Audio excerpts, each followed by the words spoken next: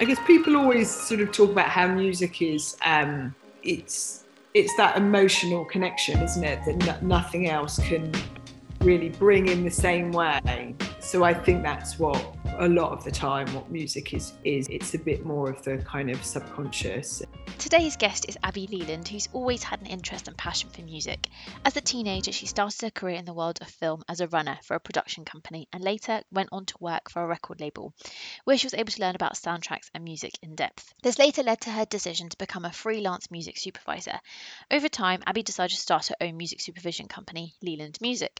And as well as film and TV, Abi branched into commercials and brands, working with the likes of Sony and Nike, as well as for the anticipated yearly Christmas John Lewis ads since 2010. Abi has music supervised on productions such as The Last King of Scotland, Top Boy, Formula One Drive to Survive, Small Axe, and the upcoming Benediction, to name a few. Hi, Abi. Hi. Thank you for coming on to the podcast. Thank you for having me. So you're a music supervisor in the film and television and advertising industry as well, and you're also founder of Leland Music. So I'm going to I'll go and delve into a little bit more about Leland later, but as a music supervisor, what do you do? What does it involve for you? So, I mean, broadly speaking, and I guess putting it in a practical way, the music supervisor is the head of the music department. But I guess a more creative way of looking at it is that my job is to understand the sort of creative vision of the of the production and to be able to translate that in musical terms and figure out what the musical voice of the film or TV series is. To me, that sounds like quite a hard thing to do, to attach. I mean, I think all of us can think of songs that evoke memories, or we attach to a piece of something that we've seen. But when you're trying to actually put those things together, how do you start? How does the whole process work from beginning to end, I guess? So, I mean, normally what happens is I'm brought on board quite early on, so it's script stage. And I would read a script and then have a conversation with the director and the producer. And normally what happens, and hopefully what happens at that stage is sort of instinct kicks in and I start to get a sense of, essentially, you've got a sense of what the story is, the tone of it, the feel of it, perhaps, the whole style of it. And that kind of gives me enough to then be able to start to figure out what sort of world, or at least start to explore what sort of world we're in with the music. I mean, there's also obvious sort of things in terms of time and place as well, but at the same time, that doesn't necessarily mean that that's always going to then be sort of translated literally with music. I mean, if you look at something like Peaky Blinders, it's using music completely out of that period, so it doesn't necessarily inform it directly. But yeah, so I start to at that early stage just almost piece together like a sort of music mood board of just ideas that feel like they're in an interesting sort of space for it, and then go from there. But every production is so different in terms of how it might be using music, because you've got obviously the score, which a composer will create. You've got then licensed tracks, which is researching and licensing existing music. You've got musicals where you're creating completely new songs. So every production is sort of different in terms of how you might be using music. And again, I kind of, it's one of these questions when I ask them to say, for example, a cinematographer or a costume designer, and it's kind of a weird thing to articulate when you have this kind of it's kind of an internal instinct over the time, I guess, that you develop to sort of knowing. Is there any moments where you see something, or you've read the script, or you see something visual in relation to the production that you're working on, instinctively you think this would be great, or this kind of thing would be great? Yeah, I think so. I mean, I work in quite a kind of, I guess, a sort of emotive way. So I'll look at it I'll really try to get a sense of the feel of something, rather than necessarily looking at it more kind of academically to start with. So yeah, I think once you've got a kind of sense of the feeling, then it just sort of triggers an idea, you just think, oh yeah, this composer or this artist, this sort of genre. And I kind of just, one sort of idea then triggers the next, and it just sort of flows in a way. Yeah. Now, how did you get into what you do? What were your beginnings?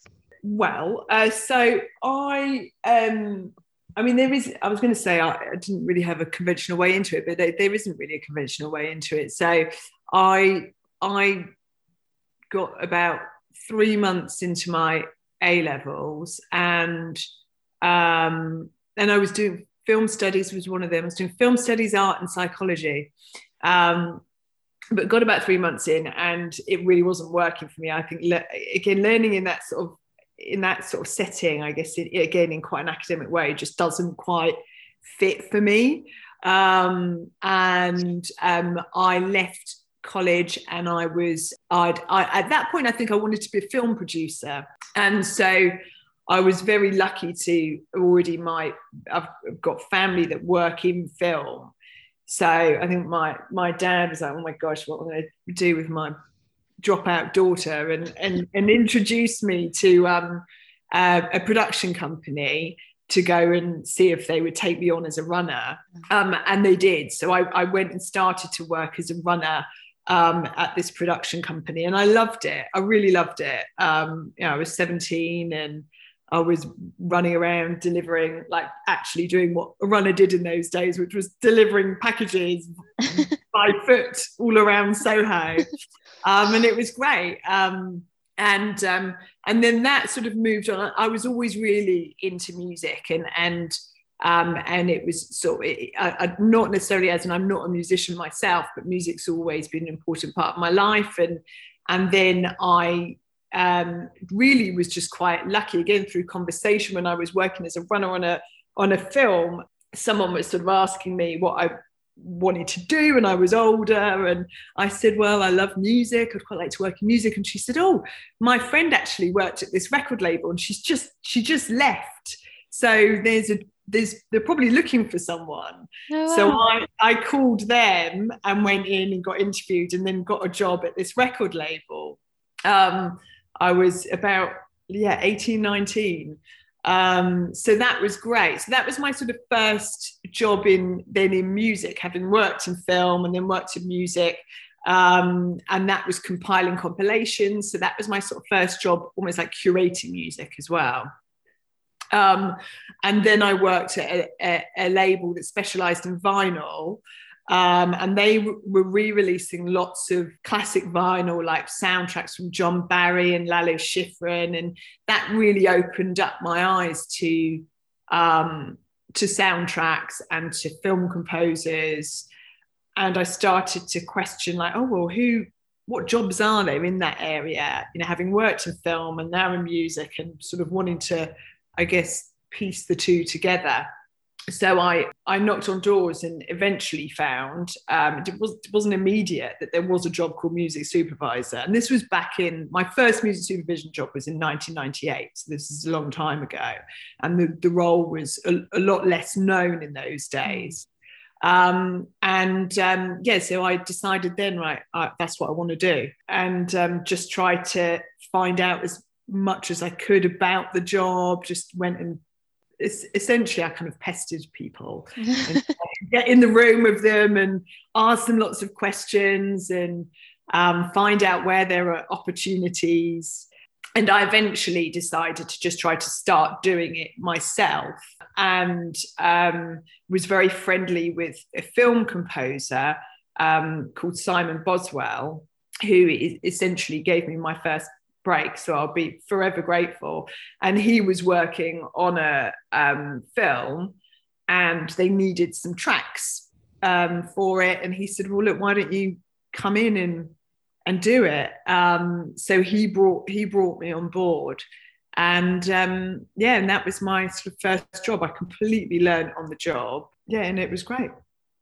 That sounds very cool. Was it really scary, that first job doing? Well, I think it was, but I think also I was just really excited. And I think also at that, I mean, I was 20, and I think at that age, and maybe I'm just a bit like it as well. I just sort of got my head down and like just got on with it, and just, I guess to a certain extent, didn't sort of overthink it. And I was ambitious and excited to just be a part of it, I think. I mean, I definitely knew that I couldn't mess up and that I was sort of in at the deep end. But what I did is that I'd met a guy who also really wanted to be a music supervisor, and he was already working in a job where he knew all about the licensing of music into film. So I brought him on board with me. I called him up and he like literally left his job, I think, that day and came and worked with me. And we went and worked in the office of the production company. So I think if I hadn't done that, I think I'm not sure, maybe I wouldn't be sat here now. Maybe I would really messed it up, because I think there's certain areas that you can learn on the job and other areas that you can't. And licensing would be one of those. I mean, you can learn it as in from someone else, but if I was just responsible for licensing in tracks without knowing what I was doing, I could definitely make a mistake, and you can't afford to do that, you know. No. You mentioned licensing. That was actually one of my questions. How does that work in film or TV or documentaries? In terms of the actual licensing of the rights? Well, I mean, essentially, without getting into too much detail, which might bore you, it's, I mean, in the licensing of, say, an existing piece of music, every sort of track has a publisher. They have the publishing rights and then the master rights, which is normally sits with, say, a record label. So you're dealing with those two different rights, and we then have to negotiate and clear those rights based on what rights are needed for the production. That sounds quite complicated. It is actually, and it is. I mean, it's obviously not so complicated once that's your job and you obviously understand what you're doing. But at the same time, actually, I'd say we've sort of come to a point where it is quite more complex than it used to be, because I guess media has changed so much, and rights have become more complex. So there is quite a lot to navigate with that. At the same time, I think there's some very there's some sort of basic understanding around it that I think if you're new to the job, once you're in it and you're learning, it's just a matter of doing it and doing it again and doing it again, and then eventually it all makes sense. But there's a lot of I think it's almost like just having to look ahead and see what problems there could be, or just making sure that everything is really covered and we haven't missed anything, because every track is different. And yeah, I guess you've got to, it's done track by track or piece by piece, I guess, isn't it? Exactly. Yeah. But is that quite different if you've got a composer on board with you on that? So with a composer, I mean, in terms of a music supervisor's role with a composer, again, depending on the production, but what I will generally be doing is first off looking for the right composer for that film, and then once that person is found, you're then contracting that composer. So yeah, the contract for that is very different to, I mean, there's obviously similarities, but on the whole, quite a different contract to the licensing of an existing piece of music, because it's more a commissioning agreement. You're commissioning a composer to write the music. So yeah, our role will also be to cover that side of things. So it's quite a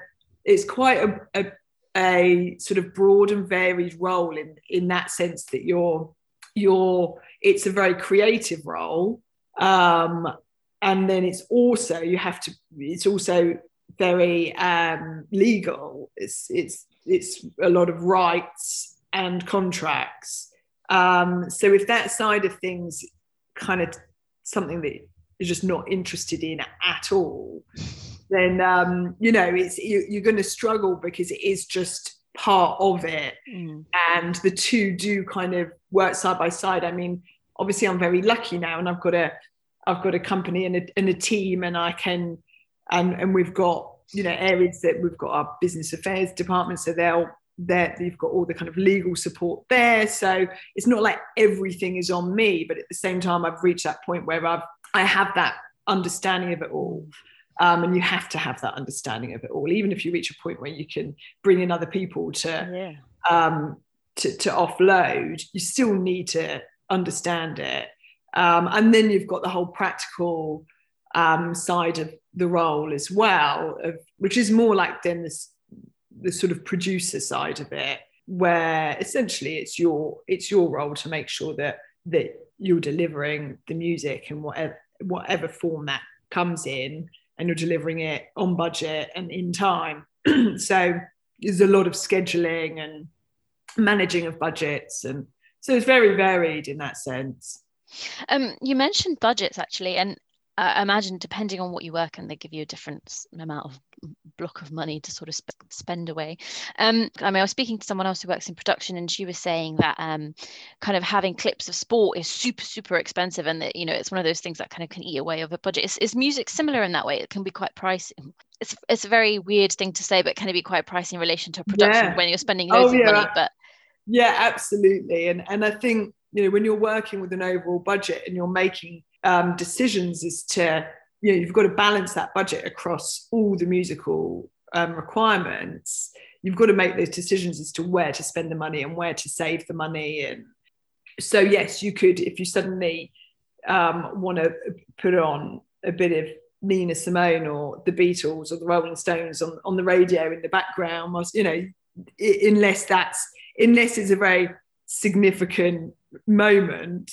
But if it's someone just having a chat in the kitchen and it's a background radio track, then you don't want to blow your budget on that, so but yeah, and it's a funny thing in terms of valuing music. And again, that's sort of something that you can't learn it beyond just doing it and having done the job for enough time to then have that understanding of how you value one piece of music versus another piece of music, depending on what the production is, the budget of the production, the scale of the production, where it's going to be sitting, how it's distributed. All of those things play a part in terms of how you would value different pieces of music. So yeah, so you can't sit down and teach that, really. No, and actually the word I was looking for is value. The value, that's a good word. It is a funny thing to attribute to something, isn't it? Yeah. It's quite interesting, that conversation. Yeah. What is, you probably can't say, but I'm going to ask, and if you can't say, you can't say, that's completely fine. What is the most expensive thing you've had to sort of commission or include or get a license for? I mean, I guess to a certain degree, it is the sort of obvious. There's always exceptions to the rule, and it's not as black and white as this, but an incredibly famous track is going to be way more expensive than a less famous track, and it particularly if so you could be looking at, like the people I just mentioned, like the more kind of back catalogue artists are going to be expensive, like the Beatles and the Rolling Stones, Led Zeppelin, Nina Simone, all those sort of things, quite rightly come at a certain value. But then also, if you look at more modern artists, then someone like Beyonce, or and particularly as well when with modern tracks, there's often a lot of writers as well. So so you could be looking at a track that's got, say, 6 different writers on it, and all those rights will sit with those different writers and probably their publishers who publish them. And you've got to clear every different bit of it. So yeah, there's a kind of big modern successful pop acts that can come at quite a high price as well. is it sometimes you think, why is this worth so much? Why is it? Do you ever go, really? Oh, there's definitely those times, where it's perception, isn't it? And it's how the value that a copyright owner might place on something might be higher than we think it should be for what we're looking at, and compared to, say, the other copyrights that we're looking at. So there's definitely those situations. I mean, I think for me, it's very much about creating something that feels right and feels fair. I'm not someone who's just trying to drive the fees as low as possible, because actually it's not, it's kind of counterproductive in the long run. And most film producers that I work with, I think, have that understanding that it's not actually just trying. I think undervaluing things is really not good for the industry as a whole.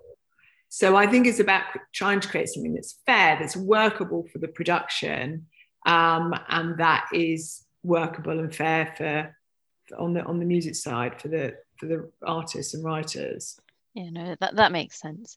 Now, so in terms of just sorry, I know you probably did answer this, but I'm just to get ask a little bit more about it. In terms of in the process of once you've you said you started in terms of when they've got the script and they're just starting off. When do you actually add once you've picked what you want to pick, the music you want to pick, or if you've commissioned a composer, when are you then putting that music onto the visuals? Is it done right at the end, or is it an ongoing process through editing? Yeah, so I mean, I guess the music supervisor role is, I guess, considered a post-production role. So even though we're coming on board early, and a lot of our work is also done early on, depending on the way the music is used, because there are situations obviously where we have to clear music early on if someone's singing something, or if it's tied into the scene, then obviously that has to all be cleared up front. But apart from those situations, a lot of decisions are made in post, and often quite up to the last minute as well, because there's you've got to have everyone in line and have everything approved. So we're not sort of necessarily confirming things on the music side of things. So with the rights holders who grant the licenses, we're not confirming things until after the mix, because sometimes in a mix things can change, things can get dropped. So it's actually then at that point that then a lot of our kind of triggering of confirmation happens. Yeah, and obviously, in post, I mean, again, composers will create music early on, and we're working also at very sort of early stage in terms of when the editor is just assembling the edit. We'll be working then, but at the same time, things can change once you do see an edit. So once there's a sort of working rough cut, that's when you really kind of zone in on it and can start to, because you're then working to picture, and it's that sort of basically seeing what is exactly, you're getting into the detail of and making those decisions as to what really is working with the picture. And then that will change as the edit changes, and we'll work closely with the director and the editor during the whole edit. And then once you've got a locked edit, then again, your sort of decisions are starting to get made even more. You're starting to work with the sound mixers and sound editors, and then you kind of hit that final stage of mix, and that's where everything gets completely locked. It must be really nice seeing the work afterwards when it's finished, and seeing your kind of like that whole end-to-end process, beginning to end process. Yeah, it is. I mean, it's really nice. I guess one of the sort of nicest bits about it, and I guess this is probably for a lot of roles in film production, is that it's taking something from an idea stage and seeing that materialize and then seeing it realized is a really great thing. Now, you've worked on the likes of Small Axe, Top Boy, Last King of Scotland, and also documentaries such as the F1 one on Netflix. Is there a difference between how you work on, say, a documentary film or television, or are they all quite similar in terms of actually practically what you're doing for your job? Yeah, they're all quite similar, and I guess it's just, again, it just the difference is in the end just down to, I guess, the type of music. I've worked on things where the majority of the music is score, and then that's really about that. It's really about connecting the right composer to the project, and then being there to help bring that score to fruition with the composer and the director. And then I've worked on other, we're working on a project at the moment that's in production that is a musical. So that's been creating and writing all the songs up front before they go into shoot. Or something like Top Boy has quite a lot of licensed music in it. So that's sort of heavy on that side of things. So, and of course, and then there's other films where there's the sort of on-screen performances. So then you're needing to work with that and make sure that you're booking musicians for those on-set performances. And so it varies a lot, but it's generally, I could write a list of the different kind of ways in which music used, and then it's obviously just varies from production to production as to where the emphasis is lying, I guess, with which each different area. Yeah. Now I'd like to ask you about your company, Leland Music. If you could just tell us a little bit about what it is and what you do, and yeah. Well, I guess to a certain extent, it's a music supervision company. So, and it was just me. I started off as a sort of freelance music supervisor, and it's just grown from there. So we're now a team of music supervisors, and have around that a broader team, like I mentioned earlier, of the sort of business affairs department that brings us all of our licensing and contract support and much more, and the research team, who then they're there to provide extra work on music research, and on the creative side of things, and often work as the kind of associate music supervisors, which is, I guess, a sort of assistant music supervisor role.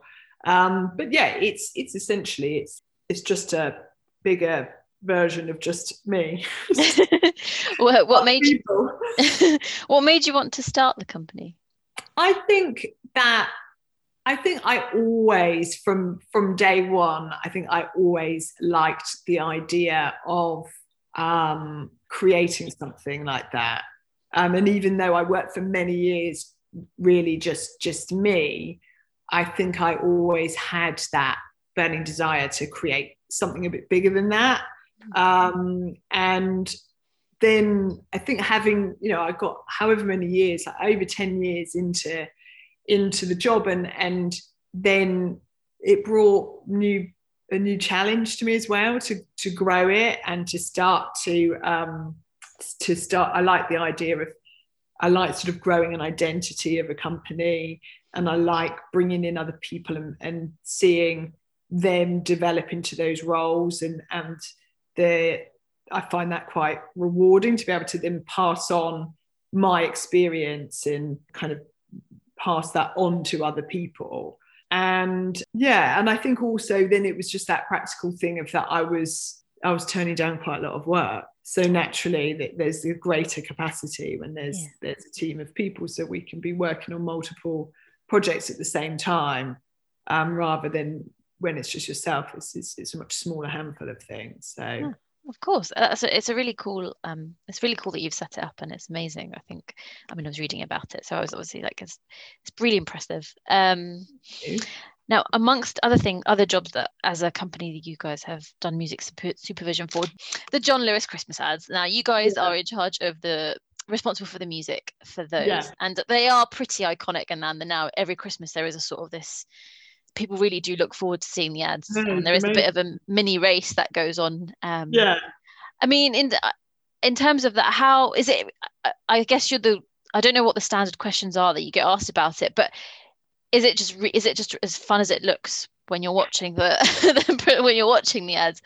I mean, I guess in terms, my role is quite, it's like the same role, but then there's so many differences when we work in advertising. And I love working in advertising, and I feel really fortunate to be able to cross all these different media, to work in film, TV, and advertising. I love it, but it's very different. So it's a whole different dynamic, and you're dealing with completely different roles on the advertising side of things. I mean, again, obviously the similarities. You have a director on an ad as you have a director on a film, but still, there's a lot more people involved and different dynamics within them, and so it can be challenging in that respect. But I generally find that dynamic quite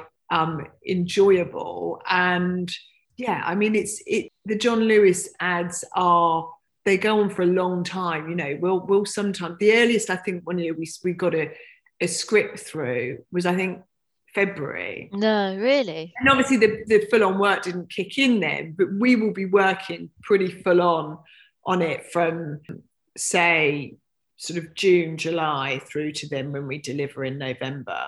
And there are challenges, but I think the ad agency and the client who we've worked with for so long now, we know them so well, that that really helps things. Yeah. It's an interesting one. But generally an enjoyable one. That's good. Do you find that because they've become quite iconic, do you feel there's and the music is such a massive part of those ads, like with anything, but they kind of go on to become their own little thing almost. Do you find there's a lot of pressure there? I mean, there is now, but I actually really try to put that aside and encourage everyone else to put that aside, because I think what it does sometimes do is it makes everyone over question decisions.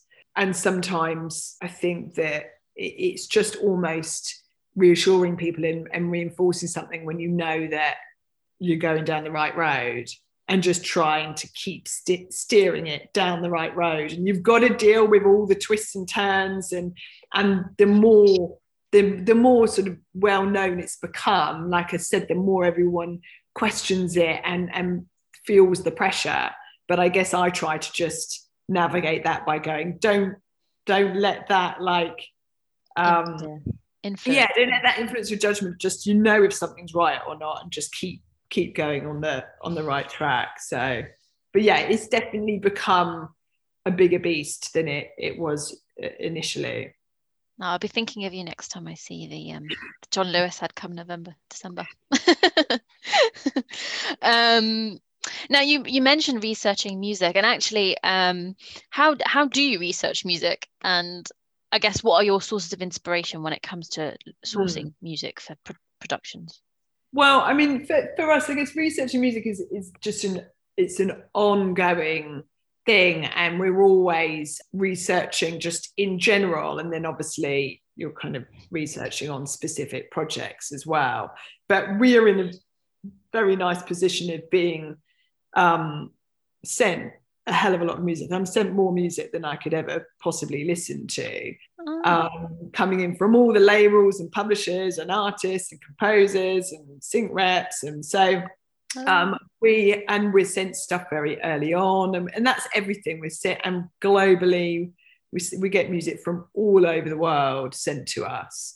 So that, it's there without us even trying now. But just, we've got such a broad network in that sense. So we're having to constantly filter through that.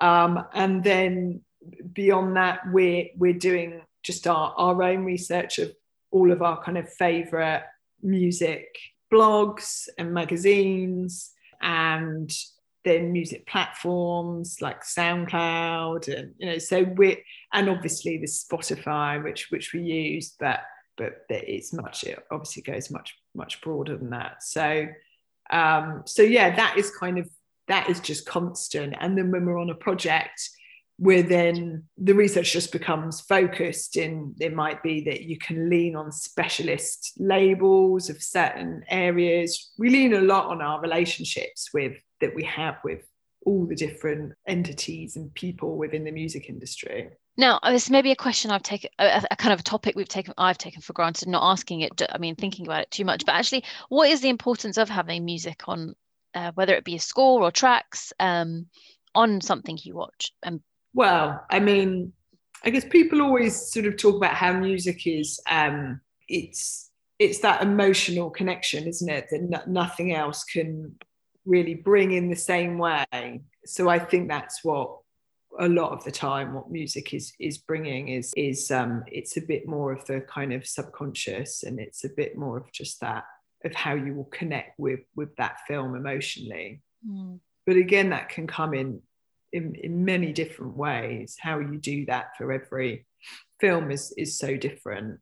I mean, I'm often one of the first people to say, in terms of taking music out as well. That's one of my hates, is too much music in a film. So I'm often, it's not just about decisions in terms of what the music is, but it's where it is as well, and making sure that you're getting that right, and choosing the right musical moments, and knowing where the space needs to be. Yeah, I mean, I'm sure I'm not alone. Many people have like a playlist, whether it be on Spotify or whatever, where it's just film music. So they had to have their own life after the film or whatever it is that it's been on. So yeah, I agree with you. It's very emotive. It's a very emotive process. Yeah. Now that brings me on to my final question, which is, what are your 3 to watch recommendations? Well, what's fresh in my mind, because I've just recently watched it, is The Sound of Metal, which was it's on my list. Sorry. Yeah, very good. I couldn't really fault it. I love that film, and obviously it's been well received in terms of the sound of it, which was incredible. I need to actually watch some more podcast things about it as to how they approached the sound, because it sounds really interesting, the different techniques that they used. So definitely that. And in terms of TV that I watched not a little while ago, I loved that, and I loved the score, was Homecoming season 2, with the score from Emile Mosseri, which was just brilliant. It's got, I'd watched the first one as well and really enjoyed it. The second one has got Janelle Monáe in it, who is brilliant in it, and then just yeah, exactly, yeah, and she stars in it, and she's great. And that was one of the films where I really started to discover this composer's work, Emile's work, and he's just brilliant. He just creates really unique scores, which and he's just got he just does have quite a unique sound and approach. So I really enjoyed that. Oh, I should check that out. And then I guess one of my favourite films of the last few years, that's one of those films that I want to watch more than once, which I don't often do, because I feel like I've got too many other films to watch that I can't afford to just watch on repeat. But I have watched this more than once. Queen and Slim. I love it. Oh, such a good film. Yeah, I mean, I think probably everyone's seen it by now, but if they haven't, they should. It's a really good film. Yeah, and again, I mean, brilliant music, and I think they got the balance really right. I think the music is a really key part of it, but they didn't go overboard with too much. But it's a great composer who his artist name is Blood Orange, But his name is Devonte Hines, and he did the score, which is brilliant. And then there's a great track called Collide by a British artist called Tiana Major 9, which I have listened to that track to death. Yeah, it's beautiful. Oh, I should check. I've watched it once. I haven't rewatched it. I remember the music right at the end, that end scene where I mean, I can't really say. I don't know if anyone's not watched it, but it's pretty dramatic ending. But the music leading up to that was pretty cool. And actually, sorry, I know I sort of said no more questions, but you mentioned it there about the and you mentioned it earlier as well, but not having too much music. And almost, is it? Do you think it's something where the viewer, if they notice it, it should almost go unnoticed, the music? Yeah, I think so. I mean, I think everyone's really different in that way, aren't they? And I will often find, like, when I'm watching a rough cut of something and there's temp in it, I just watch that rough cut once, and then I have to go back and watch it again because I think, like I said as well, I just get caught up in the feeling of everything, and then. And even though music is my job, I always have to go back a second time and watch it and be like, no, just concentrate on the music and notice what the music is doing. But I think it's absolutely fine to have, like, I don't think it all needs to just, you know, there's obviously there is underscore, but there are big musical moments in some film and TV. I mean, if you look at Quentin Tarantino's films, you know, you're supposed to notice the music, and that's it. It works. So again, I think it's really different, but yeah, often you'll sort of come away with just the feel of it rather than necessarily having really acknowledged each sort of track and cue in there. No, that makes sense.